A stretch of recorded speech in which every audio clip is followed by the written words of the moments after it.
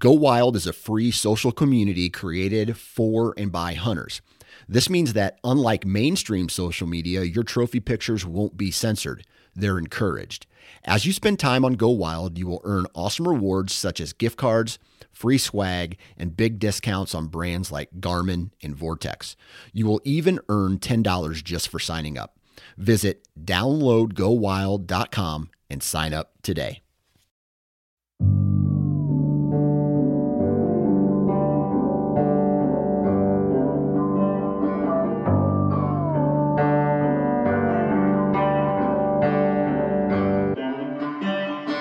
What is going on, everyone? Welcome back to another episode of the Wisconsin Sportsman Podcast, which is brought to you by Tacticam. I'm your host, Josh Raley, and this is your home for all things outdoors in the Badger State. I've got on the line with me today our co-host, Mr. Pierce Nellis. Pierce, what's going on, buddy? Not much, man. Just recovering from a weekend of weddings. Dude, is it that time of year already? It's the end of that time of year. Okay. It was a long summer, let me tell you. Yeah, Filled with celebration, mind you, but it was a long summer of that. Right. And man, that's the way weddings work these days. It's good and you're happy and dude, it's such a production. Like, I look back on when I got married, I'm like, holy cow, man, like that was simple. Like, we just showed up and said our vows and it was done. But dude, today, like, groomsmen and bridesmaids are expected to do a lot. Yeah. There's a whole that lot wasn't of the case for me this weekend, but it still is. Just attending alone. Right. It's a whole production. Right. I don't know. Right. The tux rental is what got me this year. I couldn't believe that. Really? Mind you, for just so I've rented tuxes before and stuff, but normally you get the jacket, pants, shirt, maybe a tie or shoes and stuff's included or whatever. I opened up the bag this time, and for just the jacket and just the pants, nothing else, it was still like $180. What? I couldn't believe it. Holy cow, dude! You can get a whole new set of arrows for $180. That's what I'm saying, man. That's trail cam money right there. Right. We don't have to kind of wait. So if you are listening to this right now and you're thinking about getting married, do not make people buy a tux. That is trail cam money. That is arrow money. And as a matter of fact, you know what? If you're getting married after right now, this fall, then that's on you. We're just not coming. That's your fault. You should have known better. People are not going to come to your wedding because, Pierce, it's almost deer season. Yes, sir. We are, by the time this airs, we will be literally days away. Yeah. Less than a week. That's wild to think about. That is, dude. That is. So along those lines, we had JC from Pappas Trading Post. Where's that at?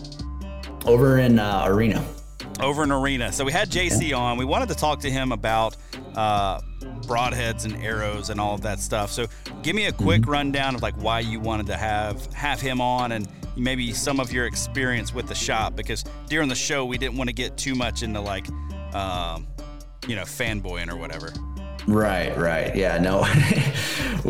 So I've gone to that shop for years now. And it's, that was the closest one for me and everything growing up. And, it's just an awesome shop with an awesome staff, really nice indoor 40-yard range, and all that. And they've got a great selection of gear as well. But their shop employees, have just been unbelievably helpful the last couple of years. And I've found the last, 2 or 3 years or so, I've gone in there just to drop off my bow for a tune.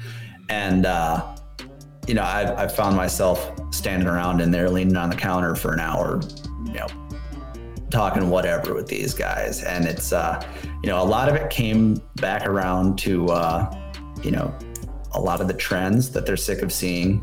People come in with the concern of my arrow needs to be this weight, and if it's not this weight, I'm not achieving this level of FOC, and I don't have this many grains up front. YouTube tells me I might as well not even be hunting, right? Right. And just watching those guys get frustrated, be oh my God, and roll their eyes, and just do some more or less, I guess, myth busting. I figured, these guys, I'm like, you know what? Somebody else needs to hear this. Because every time I leave that shop, I'm like, dude, you're never going to guess what I just had a revelation in the archery shop. Right. And suddenly I'm a lot more confident in my setup than I was. And so I figured it'd be great to have JC on, just to, he's a guy who's been in the industry forever, not to age him because he's not old, but he's been working in the shop, since I think 2005, he said. Yep. And he's seen it all. And those guys, I know they work on how many hundreds of bows every year. And he's just been around it, and he's gone through it, and he's seen it, done it, fixed it for years and years and years. And I think a lot of folks are going to benefit from this conversation because there's a lot of myth busting. Right, absolutely. So we get into arrow speed and really that sweet spot, which was really intriguing to me, especially these days when most people are like, who cares how fast your arrow flies? As long as it's 8.5 pounds, you're good to go. You're going to get a pass through. And but we talk about what is a sweet spot. We talk about spine and what that means as far as where most people should probably be coming in if you're an average human being, of average size and strength. We talk about broadheads and FOC up front and how important that really is, or maybe isn't, and maybe we're blowing it a little bit out of the water. So just a great episode all around. So folks, we're going to have a quick word from our sponsors, and then we're going to jump right into the conversation with JC. Get ready to share your hunt this season with the Tactacam 6.0 point of view camera. Featuring a built-in 1-inch LCD touchscreen, one-touch operation, weatherproof housing, and mounts to fit any style of hunting, the Tactacam 6.0 is sure to simplify the self-filming process for you and make sure you have high-quality footage to share with family and friends. The 6.0 features up to 8x zoom, new image stabilization technology that takes the shock out of the shot and lets you capture crystal clear 4K 60 frame per second footage. Now through September 21st, you can get a 6.0 camera, a stabilizer mount, a clamp mount, and a bottle of Scrape Fix for just $355.99. To learn more or pick up your 6.0 today, head over to Tactacam.com. If you want to create more memories and fill your freezer while you're doing it, the onX Hunt app is a must-have tool in your arsenal. With major new aerial imagery updates with historic look-back, high-frequency imagery, and even the ability to order your own custom imagery, the onX Hunt app has solidified itself as the leader among mapping systems. Now, this is all on top of the public and private land ownership info, the ability to use this app with no service, and the unmatched reliability that you have come to expect out of the onX Hunt app. You can try the onX Hunt app for free for 7 days. Just go find them on the app store of your choice, or you can go to onxmaps.com to learn more. The archery opener is right around the corner, and you can hunt in comfort this season with camo from Huntworth. They make high-quality technical camo at a fraction of the price of other brands. My personal favorites for the early season include the Durham lightweight pants, which are rugged and durable, but also lightweight and breathable with just the right amount of stretch where it counts, and the Gadsden quarter zip hoodie, which is made to be breathable and moisture wicking. To make building out your kit simpler, the Huntworth website now features their new system builder. This tool will help you grab the right camo no matter what season or species you're hunting. To check out their full camo line, head over to huntworthgear.com. Now let's get into this week's show. All right, on the line with me today for the Wisconsin Sportsman podcast is Mr. Pierce Nellis, my co-host, and JC from Pappas Trading Post. What's up, guys? Good morning. Morning. Good to see you again. Yeah, good to see you, man. So I'm pretty pumped for today's episode. We've got JC on to talk about some arrows, some broadheads, some archery issues that people may be encountering from Pappas Trading Post. And so I thought we would kick things off here, JC. Just give us a little bit of a rundown of who you are, and then Pierce, we'll let you take it over and kind of tell us what the topic of discussion, I guess, is going to be, or where we're going to kick things off, because I know with your archery experience over the last couple of years, this is near and dear to your heart, let's say. Sure. Well, I actually grew up out on the East Coast in Vermont, moved out here to Wisconsin in 2005.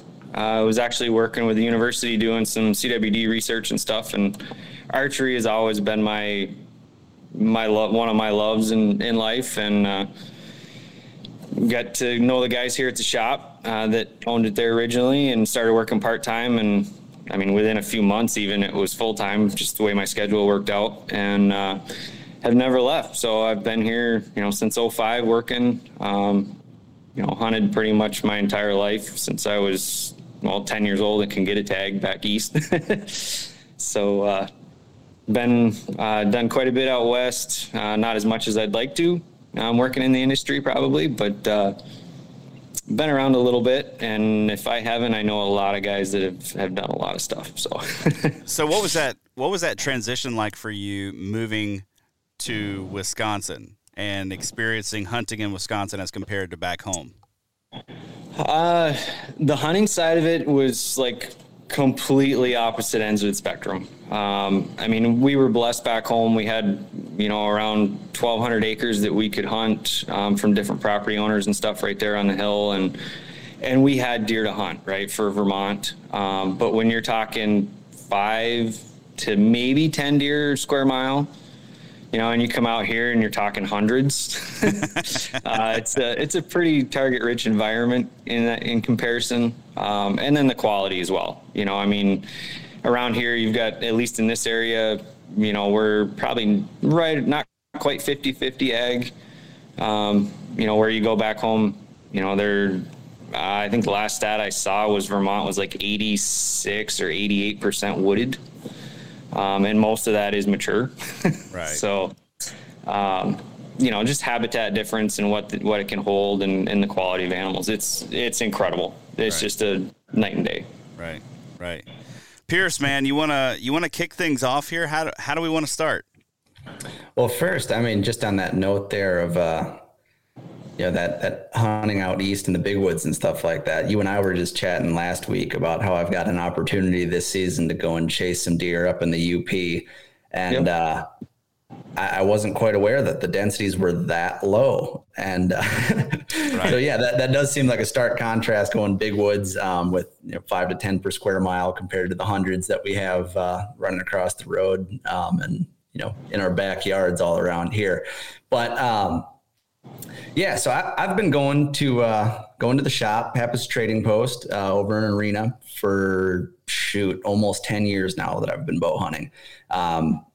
And every time I'm in there, the staff's always great. They're always super helpful. You've got a really just extremely knowledgeable group of guys in there. But in the last couple of years, I think most of us have seen a lot of content, heard a lot of trends about just how our arrows need to be built and how we maybe need to be shooting a big boy or an adult arrow, or, fixed blade versus mechanical, and what works and what doesn't, and how you have to be doing this so that you get the, necessary FOC. You've got to have this helical on your fletchings and you need this many of them. There's just a lot of stuff out there. And I tried toying around with it over the years, and found myself scratching my head and super frustrated as I tried kind of working through that, to the point where last year I was in the shop talking to you guys, and right now I think I'm shooting a 440 grain arrow, and I'm shooting pretty darn well compared to how I was shooting back then. And I think a lot of it does have to do with what my arrow setup is looking like. And so I figured it would be a good idea if we were to have you on to just discuss, from nock to broadhead, what goes into the arrow building process. What does the average hunter who's chasing, anything from whitetail to, maybe they're doing some stuff out west, what really goes into that? And so I guess just to start, where does that arrow building process start for you? For myself, I'm always tinkering with stuff. And for years, up until, would have been about 2014-ish, 15 even, and maybe even a little after that, I was shooting a standard diameter arrow, pretty standard fletch, most of the time a blazer, stock components, 100 grain head. And for most of that time, probably shooting, my draw length is 27.5. I was usually shooting around 65, 66 pounds, somewhere in there. So that finished arrow, depending on which spine I was shooting, which bow, typically would be about 370 to 385 grains, somewhere in there. And I shot fixed heads for quite a bit of that time, and actually switched, I can't even remember exactly which year now, but probably right around 2009. Started playing a lot more with mechanicals, just being here in the shop, getting questions all the time. And, I stuck with that general arrow for quite a while. And like I said, just played with different heads, and quite honestly, didn't see a huge difference in penetration. That didn't seem to matter with deer, turkeys, which is what I was able to hunt around here. Right. When it came to shooting long range, I was able to shoot well out to 80, 100 yards practicing. So never really gave it a lot of thought. And then it's, kind of one of those things where the industry as a whole started to shift maybe a little bit. So then I started tinkering with some micro diameter arrows, some of the 4 millimeters. Shot those actually really up until last year or so. And then started playing with kind of that mid-range, what would be a 5 mil. And honestly, from one to the other, it's very minor differences in what we're looking for. I started doing a lot more long-range hunting, out west, that sort of thing. That's why I went to the smaller diameter, because just kind of take that one variable out. Sure. In most cases, I personally don't know that it makes that big a difference for us average human beings. I mean, we can only hold the bow so steady, right, and make such a shot. If it's going to be really windy, it's going to be really windy, whether you're shooting a micro or you're shooting a standard shaft. Yes, that drift will vary some, but chances are we can't hold the bow steady enough at that point in those conditions to really see an enormous difference. Right. It's kind of one of those things, like just refining that as I've gone along. The main reason for going back to kind of playing with the 5 mils a little bit, is honestly lighted nocks. There are lighted nocks for the 4 millimeters that, are capable of where they work, right? But they're usually kind of a one-time use. With the 5 mil, you start getting into a beefier nock, which really allows you to use it for what it's meant to be used for, and not have to worry about that, the durability of that component. So I usually just kind of start with, like for me with my bow builds and stuff, I will start with kind of a speed that I want to get to or be around. Which for me, typically being a shorter draw length, is going to be about 280 feet a second. If I can get to 290, great. If I'm 270, it's okay, right? I mean, I'm not giving up much at that point. Once you start getting, below say 260, or even really, above that 295, 300, it would be like kind of the fast cutoff. I mean, I don't have to worry about it. I'll never get there. But that would be about as fast as I would want the arrow moving, just for forgiveness reasons. So I kind of start there and what is my shaft weight going to be, grains per inch, in my spine. So I usually shoot a 300 spine, which is a little bit on the stiffer side, probably. But it just from shooting has been more consistent for me. It doesn't seem to magnify my mistakes as much. So I usually kind of start there, get that general speed, get the proper spine for that bow setup, draw weight, draw length, and then kind of build it out from there. Usually with most of your companies out there nowadays, they're kind of set in that sweet spot for most of us out there, as far as like weight and speed goes. Most of the companies are going to be somewhere around that 400 to 450 grains with, stock components, for the average archer anyway. If you get a little shorter, there's exceptions out there, of course. So you had mentioned just there that, you know, you like that 300 spine, and it's a little bit more forgiving, it seems. And so so the stiffer the shaft, just so I'm tracking here, the stiffer the shaft, is that going to be the less forgiving that arrow is going to be, or the more forgiving? How does that work? I know it kind of has to do with your draw weight and everything. So there's kind of there's a middle ground to that, just like everything else. If you kind of look at that scale from weak to stiff, or a little extra stiff, either kind of right in the middle or a little stiff for most hunting situations is going to be better than, you know, perfect to less to, you know, too weak. Sure. And a lot of that just has to do with broadhead flight, right? We're putting fletchings on the front of our arrows. So the more that arrow is going to, you know, flex and change, the more variation we're going to get downrange. Sure. Plain and simple. That's why most guys, you know, with a little bit stiffer arrow shaft will see better broadhead flight, especially in a fixed head. When you switch to, you know, we get those extremes, and that's where you kind of will see it more. You know, as a middle in that 28, 29 inch draw length, most of us guys are going to say, oh, you know, I'm just not shooting as good as I was, you know, last week or whatever, or last year, where you get the guys that are in the extremes. So you start looking at like 30 to 32 inch draw lengths. That's when you kind of start to see that spine really show up the most. Okay. In most cases. You know, we've got guys that'll shoot, say, 31 and about 60, 65 pounds, and they'll shoot maybe a 400 spine arrow with a field tip on it. And it's like, oh, it shoots great. And then they throw a broadhead on there, and it's like, it's all over the place. Right. And it's like, well, you just don't have enough arrow. They throw a broadhead on a 350, and it's, you know, it's just throwing them right in there. That's kind of an extreme with today's bows. Like most, that draw length now, you'd pretty much be in a 300 spine for the most part. Sure. Unless you're shooting super low poundage, but you know, that's where you kind of see those differences. Even going on the lighter side, you know, shorter draw length, lighter weight.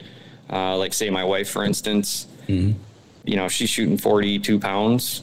If I put her in a 400 spine arrow, she shoots well. But if I put her in a 500 spine arrow, everything else being the same, that group shrinks right up just a little bit. You know, I mean, it's going from maybe a 4-inch group at 40 yards or say 6-inch group at 40 yards going to 3-inch group at 40 yards. Okay. And the only thing that changed was the spine of the arrow. So, so you kind of, as long as you're kind of in the ballpark, you're usually going to be really good. You know, fletching on that side, quite honestly, there's tons of difference in fletchings out there. As long as you get one that sticks good, you know, most guys are shooting a Blazer style or like a Raptor from Q2I. You know, great fixed blade head or fletching. It covers everything, right? I mean, from top to bottom. If you want to get into kind of fine tuning things where you're like, hey, you know, I'm going to shoot a little bit more long range.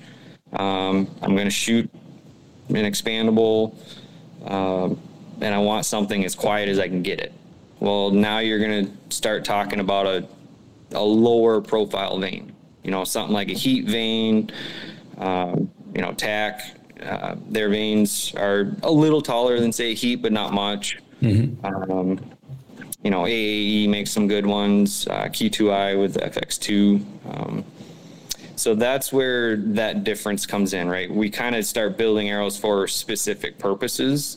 Sure. And they can be used all across the board. It's just how far down that rabbit hole do you want to go? Right.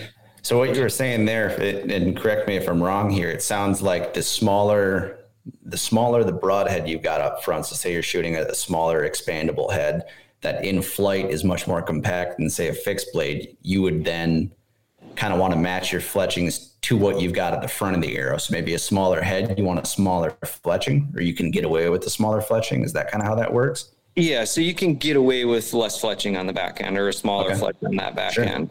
It's not necessarily the most optimal thing, again, depending on what you're doing. Even when a guy talks 3 fletch to 4 fletch. So if I want to run a really small vein, like say the heat, I can shoot pretty much anything I want with that, as long as I have 4 fletchings on the back. Okay. If I switch to a 3, I'm going to start seeing a little bit of variation there, especially as you get into some of the bigger fixed heads for sure.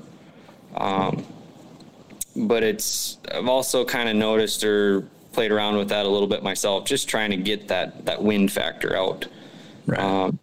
And you can only go so far, right? There's definitely a point of no return where you start getting into that. You're right on the edge. So maybe we make a little bit poorer shot or we get jacked up, right? I mean, we all get super excited when it comes to that moment of truth. And, having a little bit of extra fletching back there for whatever you're shooting on the front is not going to hurt you one bit. Gotcha. Right. Gotcha. JC, I want to jump back to something you mentioned earlier. So I'm a short draw length guy, like 26 and a half, right? 26 and a half might be generous for me. I don't know. So, you mentioned that you're starting, your arrow build with an idea of where you want to be speed-wise. Now, from what I've been watching on YouTube, what I hear people talking about on podcasts, across the board, it seems like people are like, who cares about your speed as long as you've got the right weight, as long as you're slinging the right weight, right? Or as long as it lands where you want it to. But you don't want to be below that 260 mark. I bought a new bow a couple years back. And I got the bow that I did so that I could get to a speed that I felt comfortable with, given the fact that I'm a short draw kind of guy, right? So why is it that you want to be above that 260? I know that, above 295, around 300 can kind of be really unforgiving. But number one, why do you want to be around 260? And, when it comes to people saying that speed really doesn't matter, maybe give me your thought process behind saying, it may not be the ultimate thing, but it does matter. So, I mean, like I was saying, I like to be in that 270, 280 plus range. Below 260, you're getting such an amount of arc on that arrow. Right. That in most hunting situations, unless you're hunting on a field, right? Plain and simply, it could be an issue. Deflection could be a huge issue. Right. The other thing to that, we talk about wind drift or, even just shooting. So if we think about it in the respect that the amount of time it takes that arrow to get off the string and out of the bow, okay, we have an effect on that arrow until that happens. Right. So if we're shooting, say, below 260, well, we've just amplified that amount of time that we actually are affecting that arrow. Or in the time that it gets to the target, right? So if the wind's blowing 10 miles an hour from the side, well, if it takes it, half a second to get there versus a quarter second, which obviously is an extreme, but it's going to have more time to push that arrow. So it there is that point of too fast, so to speak. Everybody's like, oh, speed kills. Well, to an extent, right?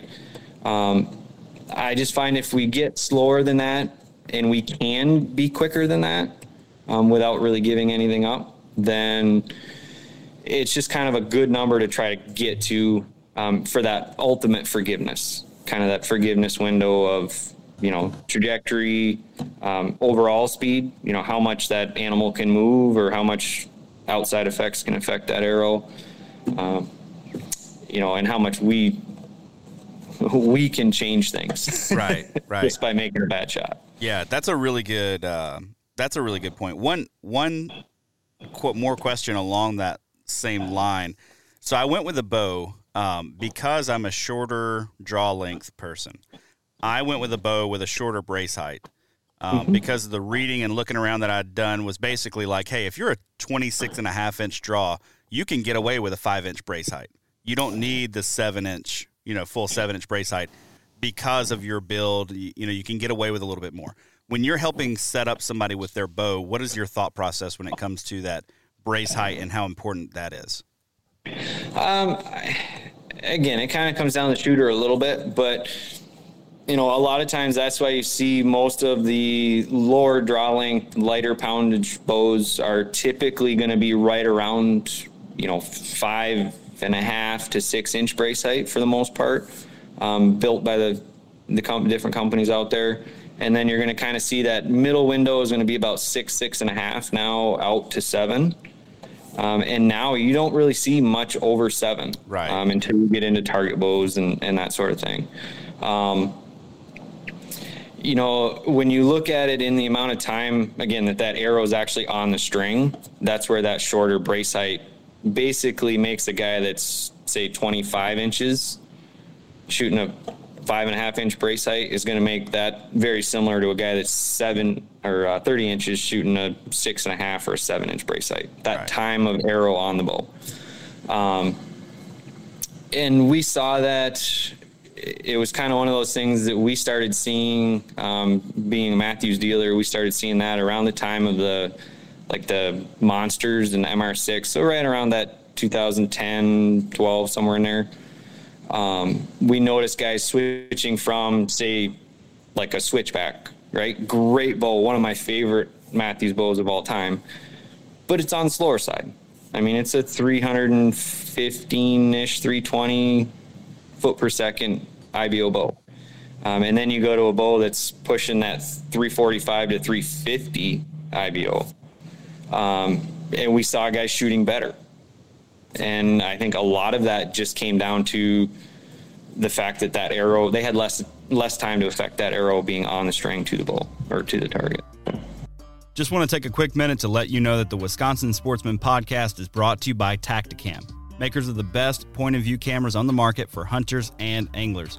They're on the cutting edge, making user-friendly cameras to help the everyday outdoorsman share your hunt with friends and loved ones. Their new 6.0 camera has a ton of upgraded features this year, but the one I'm most excited about is the new LCD touchscreen. In my mind, that is a total game changer. And one area Tacticam really shines is with their mounts and adapters that are made with the sportsman in mind. If you've tried to film your hunting and fishing excursions, you know just how frustrating it can be to try to get an action camera aimed just right or get it attached to your weapon or in a good spot for a second angle. Well, Tacticam makes all of that a breeze with their line of mounts and adapters. This fall, I'm going to be using their stabilizer mount on my bow with the 6.0 camera and their bendy clamp paired with the 5.0 wide camera for a second angle and to make sure I don't miss any of the action. To learn more and check out their full line of products, head over to their website, tacticam.com, and share your hunt with Tacticam. Well, I didn't want to derail the arrow conversation, but as we were there with the speed, I wanted to touch on that just a little bit. So, no, because I've got questions on that too. Now that we're opening that, well, can I've of worms ruined here. the whole thing. I've just ruined the entire conversation. I almost didn't even throw it out there, but no, go ahead, Pierce, go ahead. Well, I was thinking of circling back to that anyways. So thank you for the segue because that's perfect. So brace height. I didn't even think of that there. I was sitting here thinking, okay, shorter draw length. So then by default, should like someone with a shorter draw length be shooting a lighter arrow with maybe a heavier draw weight to achieve that FPS? Whereas somebody with a longer draw weight, can they get by with, achieving the same FPS, if not higher, just because they've got a longer draw length? But I suppose the longer draw length, the more time on the bow. Yeah. And in most cases there too, I mean, it kind of comes down to what a guy can pull, is comfortable pulling or shooting. Again, we see a lot of those different spectrums as far as, maybe we get a really short guy, in that 26 range or something, but he can pull 75, 80 pounds, no problem. Right. So you don't have to worry quite as much about that guy. He's going to be able to hit that 270, 280 mark, pretty easily with a 400 to 450 grain arrow ballpark. It's when you get that shorter draw length, lighter poundage, that's when we would start lightening up that arrow a little bit just to try to help, help you get there. Again, like that, the case of, of my wife, she's shooting a slower bow or whatever, but it's still, arrow weight's going to be in that 350 range probably. And she's probably only shooting in the 240 foot a second, because that's what she can pull comfortably and she can shoot really well. Because in the end, it all comes down to it all comes down to accuracy, right? If we can't comfortably put that arrow in that spot every single time, then the extra speed, the extra draw weight, the heavier arrow or lighter arrow, whichever way you go, none of that's going to matter, right? It's got to be about accuracy. So gotcha. That's kind of where we start. Usually would be just that comfort level, as far as draw weight goes, and then we can kind of go from there. If you're a new archer and you're just starting out and you're on that really low end, well, we'll probably start you with a pretty standard weight arrow and let you work your way up through it. And vice versa. There's a lot of guys now that are actually starting to go the other way, where they're shooting less poundage or, even lightening that arrow up just a little bit more so they can continue to get that little bit of extra speed out of it, but not going crazy. Sure. Sure. So you're saying that being able to draw your bow comfortably and be able to shoot with good form and make an accurate shot is important, right? It is the most important thing. Arguably more so than arrow weight and FOC. Come on. Yeah. So, and that's, whether you watch a lot of the different info that's out there nowadays, and none of any of this stuff that we're talking about is going to make a difference if you don't work on yourself and learn to shoot a bow properly. Sure. And really spend that time to be accurate, plain and simple. It's not, we get that question all the time. When we were talking about some stuff earlier, we've got a guy that, he wants to shoot, he uses me as his,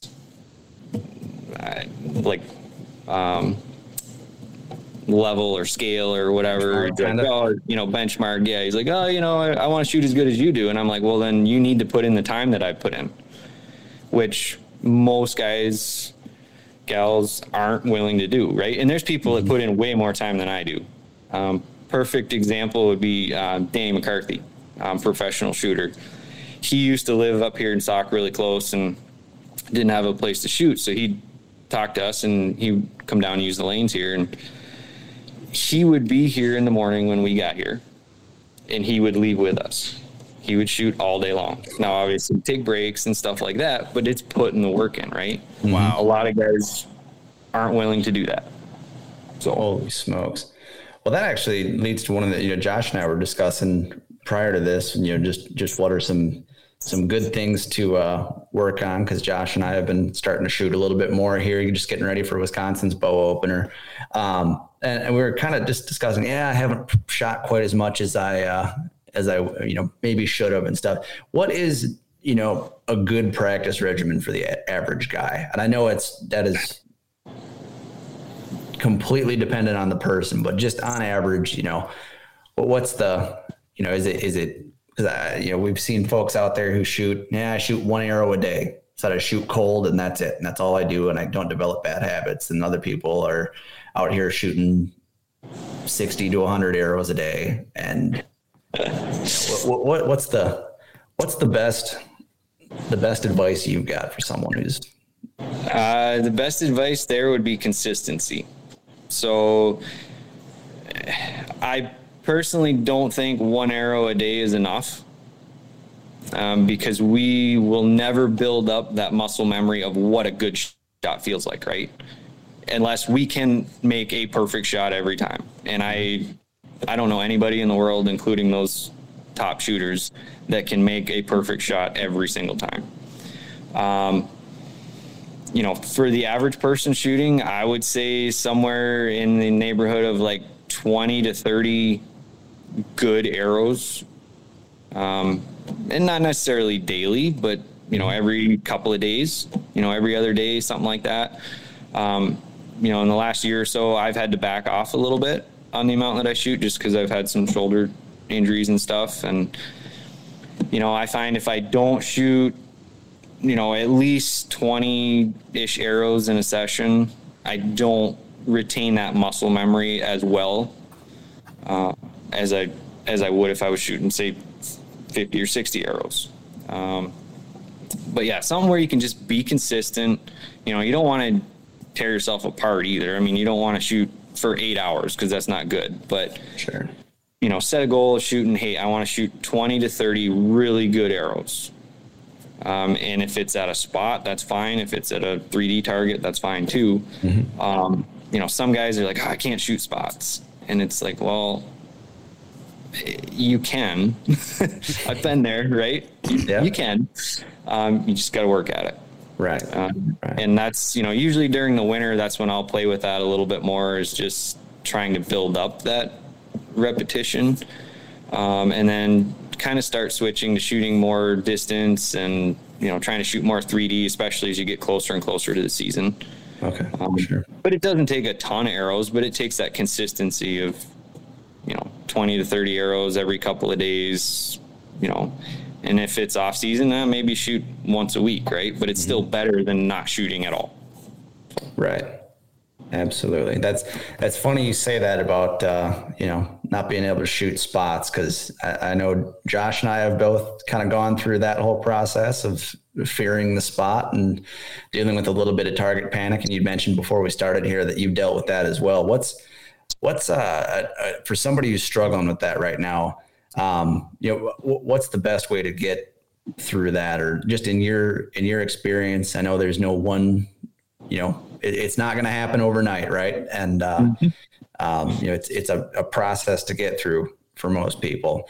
But what have you found success with in dealing with that? So, I tried a little bit of everything, blank bail shooting and on up through, right? The one thing I found with the blank bail, that at least for the aiming part, so the muscle memory part at that point for me wasn't really an issue.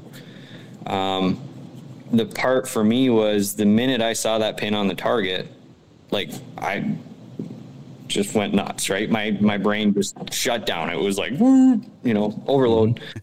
And it was fire. So it really took, I could shoot blank bail all day long and have my eyes open and aim and everything else. I was fine, right? Because I wasn't picking that super small spot to aim at.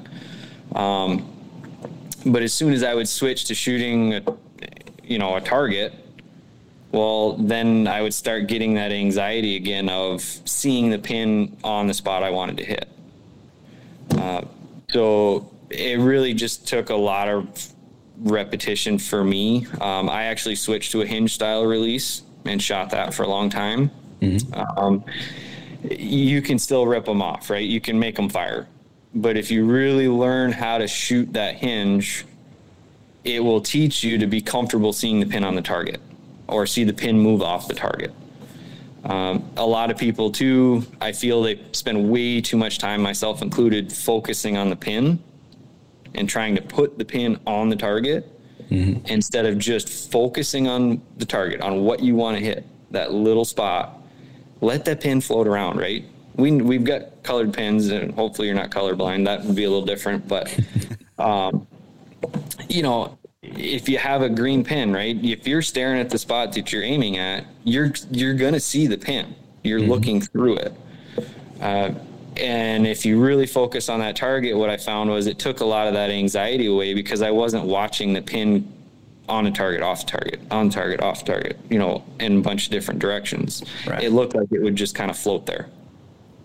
It was still doing all this, but my mind didn't see it that way, right? Right. So really focusing on the target is what really helped me kind of get through that and start working through that. And looking every year through the sight, not at through the pin, not at the sight. Sure. I think that makes a huge difference. Yeah.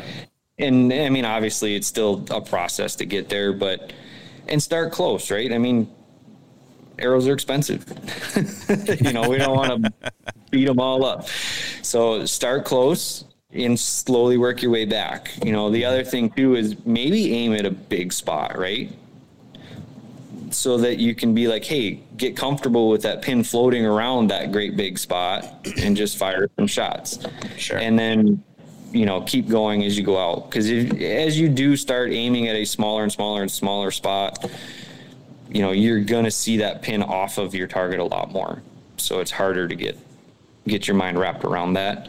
And even shooting distance, right? Like, you know, if you're shooting 80 yards, well, shoot at a big target, shoot at a paper plate size bullseye. There's nothing wrong with that. And once you're comfortable seeing that, well, maybe, you know, try to make it a little bit smaller, you know, maybe the size of a softball or a, you know, a smaller saucer plate, and then, you know, work it down a little bit. But don't get too small. You know, sure. That's what I found anyway, as far as the target goes. Sure. Absolutely. Yeah. That was the biggest thing for me as well, as I was kind of starting to work through the target panic process last year was, like you just said, starting really close and just almost to the point where you can't not have your pin on the target, you know, when you're at full draw. It's like, okay, it's right there. Holy crap. I've got nowhere to run now. Yeah. I'm okay. I guess like nothing horrible's happened here. I guess if I just keep staring at it and focus on, you know, my release, then maybe this will be okay. And then, yeah, like you said, just slowly working it back and, you know, focusing on the process of the shot more so than what my pin was doing, and focusing on, you know, okay, how's my grip? How's my, you know, am I level? You know, what's my release doing? Am I slapping at it, or am I just nice, you know, smoothly pulling through it? And all that kind of stuff. Absolutely. Yeah. I mean, all that makes a huge difference for sure. Right. And for me, so JC, you mentioned like your muscle memory was there. It was the short circuit when you're looking at that pin, right? Like your brain short circuits. For me, it was finding out like where that breakdown was, like where is the short circuit for me. And the first time that I ever kind of dealt with it, it was like a flinch, like just a ripping at the trigger on my release. Right. And so I got to the point where I was just like blind bailing, where like my eyes are closed, you know, eyes are closed. Like I'm not even like, I'm literally just concentrating on the squeeze and the pull through. And that helped me for that instance. Now I've got plenty of other issues that I need to work through, but for that one, it was like I was trying to get away from the bow almost, like I was trying to, you know, get out away from it and just kind of get the shot over with. But, yeah, sorry, Pierce, I don't mean to derail. Are we getting around to broadheads though? Cause I looked up at his shirt. Yes, I'm like, sir. I gotta get to the broadheads. You know, because I've switched things up in the last couple of years. I was having a conversation with someone the other day, and it's like it was Nate Sellers from Average Jack Archery, and we haven't launched that episode yet, but we had Nate on the How to Hunt Deer podcast, and Nate's a good dude. He knows his stuff too, and I was like, you know, Nate, every year, it's like I try to come back to, every year for the last 3 or 4, I've been trying to come back to the single bevel broadhead, and I end up shooting them, and I typically can't get them to fly right, or I just get super frustrated that I can't get them to sharpen again, or when I finally do send them through an animal, they're not nearly as durable as people like to say that they are, and they come out all chipped up, and I realize I just wasted $40 on a single broadhead. So I just want to make sure we're getting to those at some point, but I don't want to steer us there yet if you're not ready. Oh no, that was my next question. That's another. I'm glad we're on the same wavelength here. This is good. That's right. Yeah. So yeah, you know, we've kind of talked through, you know, arrow weight, what the spine and the speed, you know, how those affect your shot, you know, time in the bow. The business end of your arrow, though, everybody's saying, like Josh just mentioned, single bevel or, you know, fixed blade or bust. You know, expandables won't be durable enough. You're not going to get the penetration. You're not going to cut as well. What have you found, or what have you seen? You know, Josh mentioned you got the Grim Reaper shirt on right there, and I've heard very good things about those broadheads from some guys in your shop, and from me, because I'm a Josh. believer. Exactly, yeah. That buck that Josh put down last year was a victim of one of those. So everybody has their own comfort level, right? There's going to be some guys that just no matter what will not trust an expandable, sure. Which is fine. There's nothing wrong with that, right? I've shot both quite a bit. In the last probably close to 10 years, I've pretty much shot nothing but expandables, because I don't really feel like there's a major upside to shooting a fixed head. Not even out west with my setup. Even out west. It's one of those things where I'm more about accuracy, and I feel that expandable is going to give me the best chance to put that arrow where I want to put it. As far as, durability and this and that, shoot it through a concrete wall, whatever, it's meant to do a job, right? To kill the animal that we're shooting it at. So if that arrow goes through that deer, if it hits a rib, a blade happens to break, the deer runs off 50 yards, tips over dead. Well, what has it done? It's accomplished my goal, right? Right. And in most cases, especially with the Grim Reapers anyway, like I've found the blood trails to be incredible. There will be cases where if you don't get, if you're steep angles and stuff like that, where you don't get a hole that's down low in the animal, I don't care what you shoot for broadhead, you're not going to have as good a blood trail. Just plain and simple, right? The blood can't get to that hole in time to get to the ground before it tips over. Sure. But I will say, like with the fixed heads that I had shot, regardless, like you're typically not going to have as good a blood trail because you have less damage to that animal. Especially with a single bevel or, those smaller heads like that, your blood trails are typically going to be a lot thinner. Smaller hole, much less trauma. It probably will zip through the animal, but on the same token, you take an elk, if you hit it in the shoulder, I don't care what it is, it's not going through. You mean to tell me that everything I've seen on YouTube for the last 3 years is a lie? So, unless you get super lucky, it's not happening.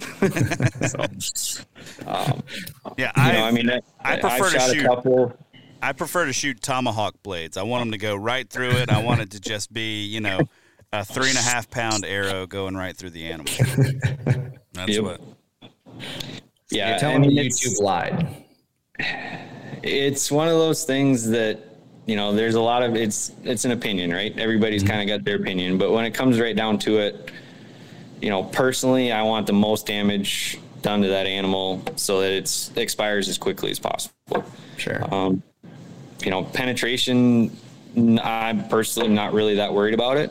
If I was shooting, say, less than 60 pounds in a shorter draw length, yeah, I would probably shoot a fixed head. But I would shoot a 3 or a 4 blade head, bigger hole, more cutting.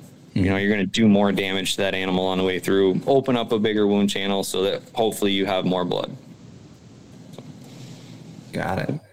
And is there, I guess, just in the types of expandables that are out there, some of them are collared and all that. Have you noticed much of a difference between the different styles of expandable head and which ones, because I know everyone's biggest fear is, well, I had one that didn't deploy.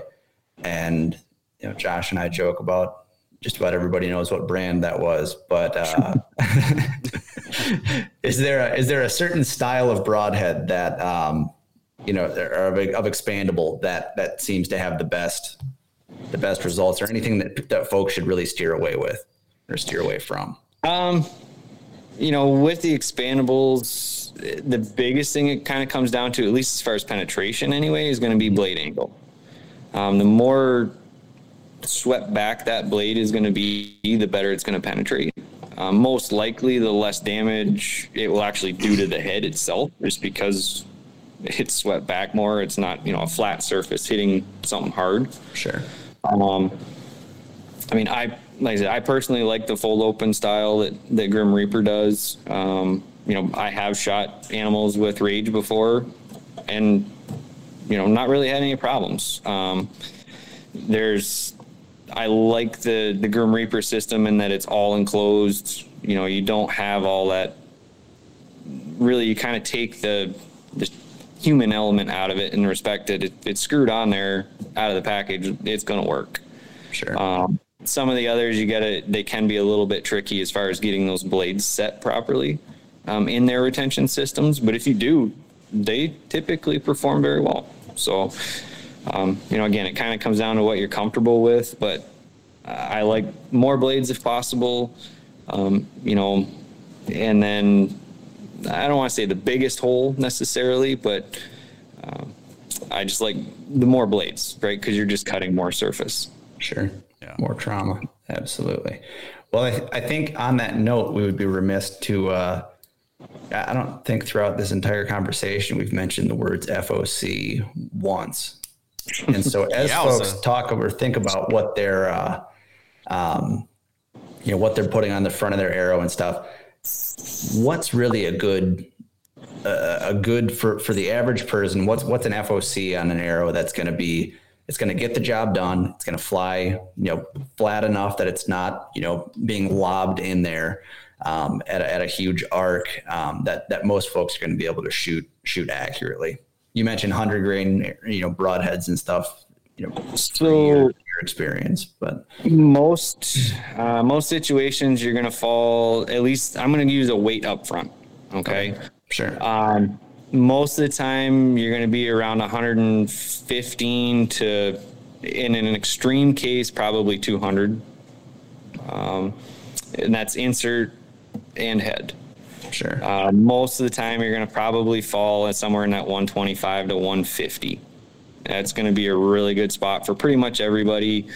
Whether it's 10% FOC or it's 20, it's going to mean almost nothing. I mean, we're talking about such a minute number that you're not going to see a difference in penetration or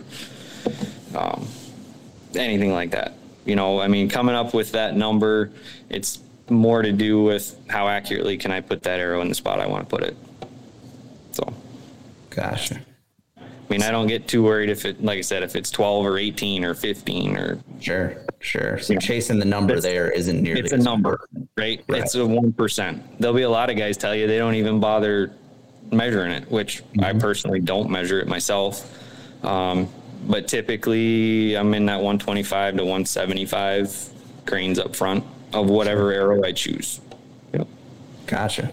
When it comes to some of these broadhead options, especially when it comes to a mechanical, you don't usually see a bunch of mechanicals that are a little heavier. But if you want to have some of that weight up front, you'll see like a 150 mechanical intended for crossbow use. Can a guy slap that on the front of his arrow and shoot that out of a compound, or is it not advisable because of the difference in tolerances on those because they're intended to be shot at higher speeds? You'd be fine with it as long as you have enough energy. So most of the time it's actually that retention system is just heavier. It's just beefier. So it takes a little bit more to open it. But most cases, a guy shooting 70 pounds and, say 27 or above, you probably wouldn't notice a big difference. Got it. Yep. Got it. So talk to me. I want to know a little bit more when it comes to the Grim Reaper heads. What do you like from those? Last year I shot the 4-blade. I think they were 125. I don't know if they were heavier than that. I can't remember. They were like the Pro Series though. And I was very, very happy with those. Not only just the way, you hold them in your hand and they just feel solid compared to a lot of mechanicals that you get that, you pull the blades out of some mechanicals and, expand them and they just feel floppy and flimsy and loose. The Grim Reapers feel tight and compact and like they're a well-machined piece of equipment. But pulling one out of the spine of a deer last year, that thing was still intact and, looked like it was ready to go another round, and it hadn't sort of just all mangled up and bent up, which I've shot Rage in the past. I shot NAP kill zones for a long time, and every time those got done with an animal, man, they looked like somebody just, it was awful. They were all bent up and twisted and all that good stuff. So what do you like about the Grim Reapers, and maybe point somebody in the right direction if they're thinking about them? So for their heads, a lot of times with the say a little bit lighter poundage or shorter draw. If you're worried about penetration, Pro 3, hands down. That one, the next one in line would be probably the Mini Mag. So it's a little 4-blade, 1.25 inch. Personally, I usually shoot the Carnivore, which is one of their Pro Series heads. Just a bigger 4-blade, expand a little bit bigger.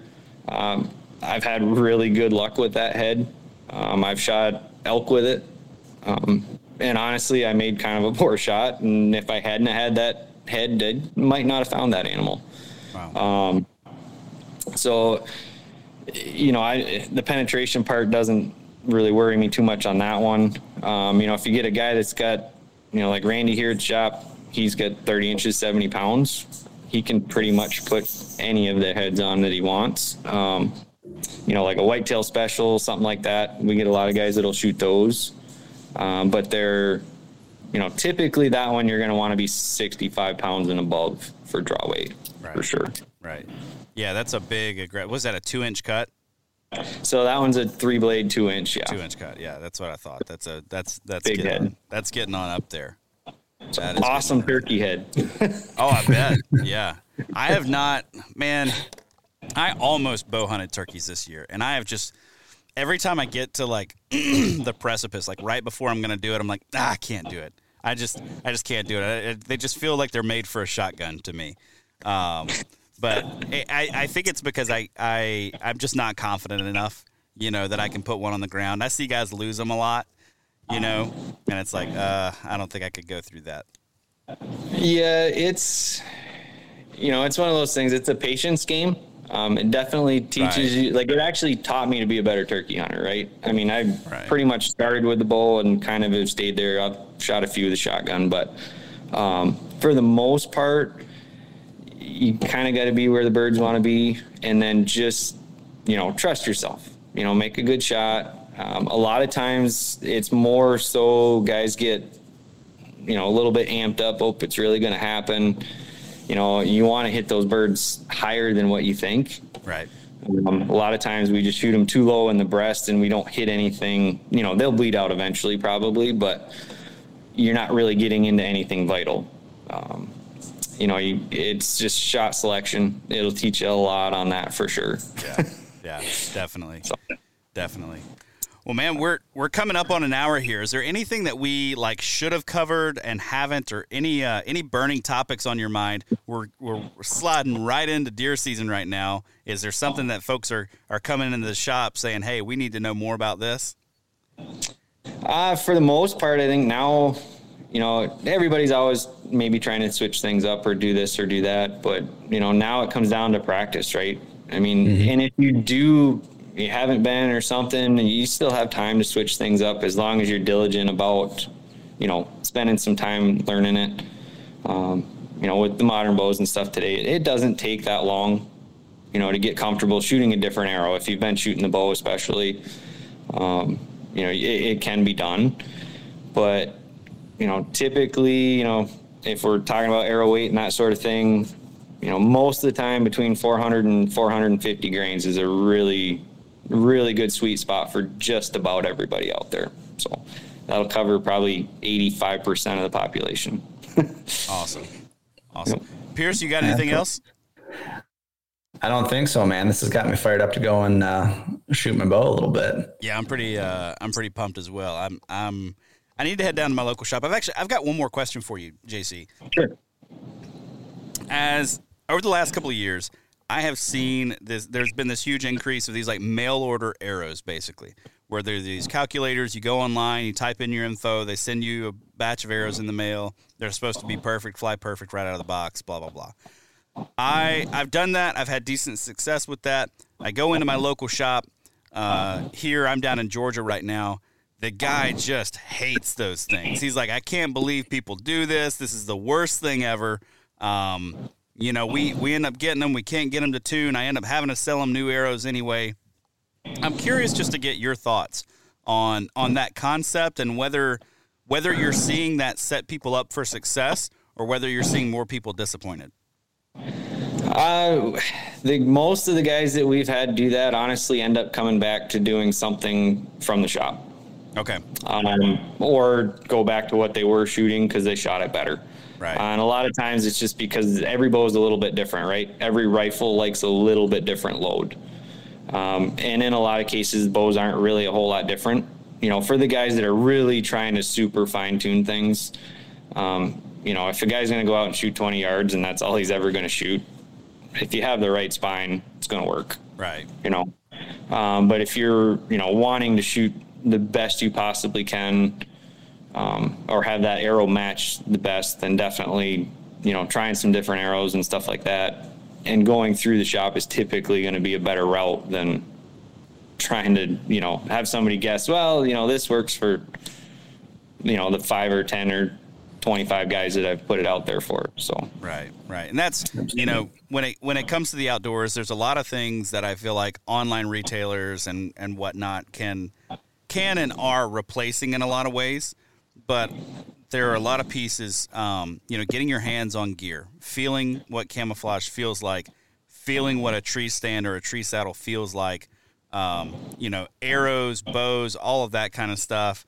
And then, man, fly shops. Like, to me, your local bow shop and your local fly shop, you can't replace those with online retailers. It just can't be done. So, JC, man, we appreciate what you do. Thank you again for coming on the show. Why don't you tell folks where we can find you and get our bow worked on, or maybe reach you if we've got some questions? Most of the time we're here at the shop. PapistTradingPost.com is one of the spots. Otherwise that would be the best place to find the phone number and stuff. And that's going to be the best way, honestly, is to call. When it comes to the, Facebook, stuff like that, we are on there, but, for the most part, I don't get to spend a lot of time doing it. I'm too busy setting stuff up and doing my own thing too. So, right. Just give us a call here at the shop, and the number is 608-753-2022. Just ask for, any one of us for the most part. Myself, Randy, we're here majority of the time. So all the time. Awesome, man. Well, thanks so much for coming on. We appreciate it. Yeah, thanks for having me. That's all for this week's episode. As always, thank you so much for tuning in. If you dig this show, be sure to subscribe to this podcast wherever it is that you get your podcasts. While you're at it, if you could leave me a 5-star review, I would very much appreciate that. You can also follow along with my outdoor adventures on Instagram at the Wisconsin Sportsman or at How to Hunt Deer. That's also the best way to get a hold of me. Suggest topics, guests, or questions that you'd like me to explore on the show. Big thanks to our partners, Tacticam, Huntworth, and OnX. Please go support the brands that support this show. And if you're looking for more great outdoor content, check out the sportsmansempire.com, where you'll find my other podcast, the How to Hunt Deer podcast, as well as a ton of other awesome outdoor podcasts. And until next time, make sure you make the time to get outside and enjoy the incredible natural resources that are ours as Wisconsin sportsmen.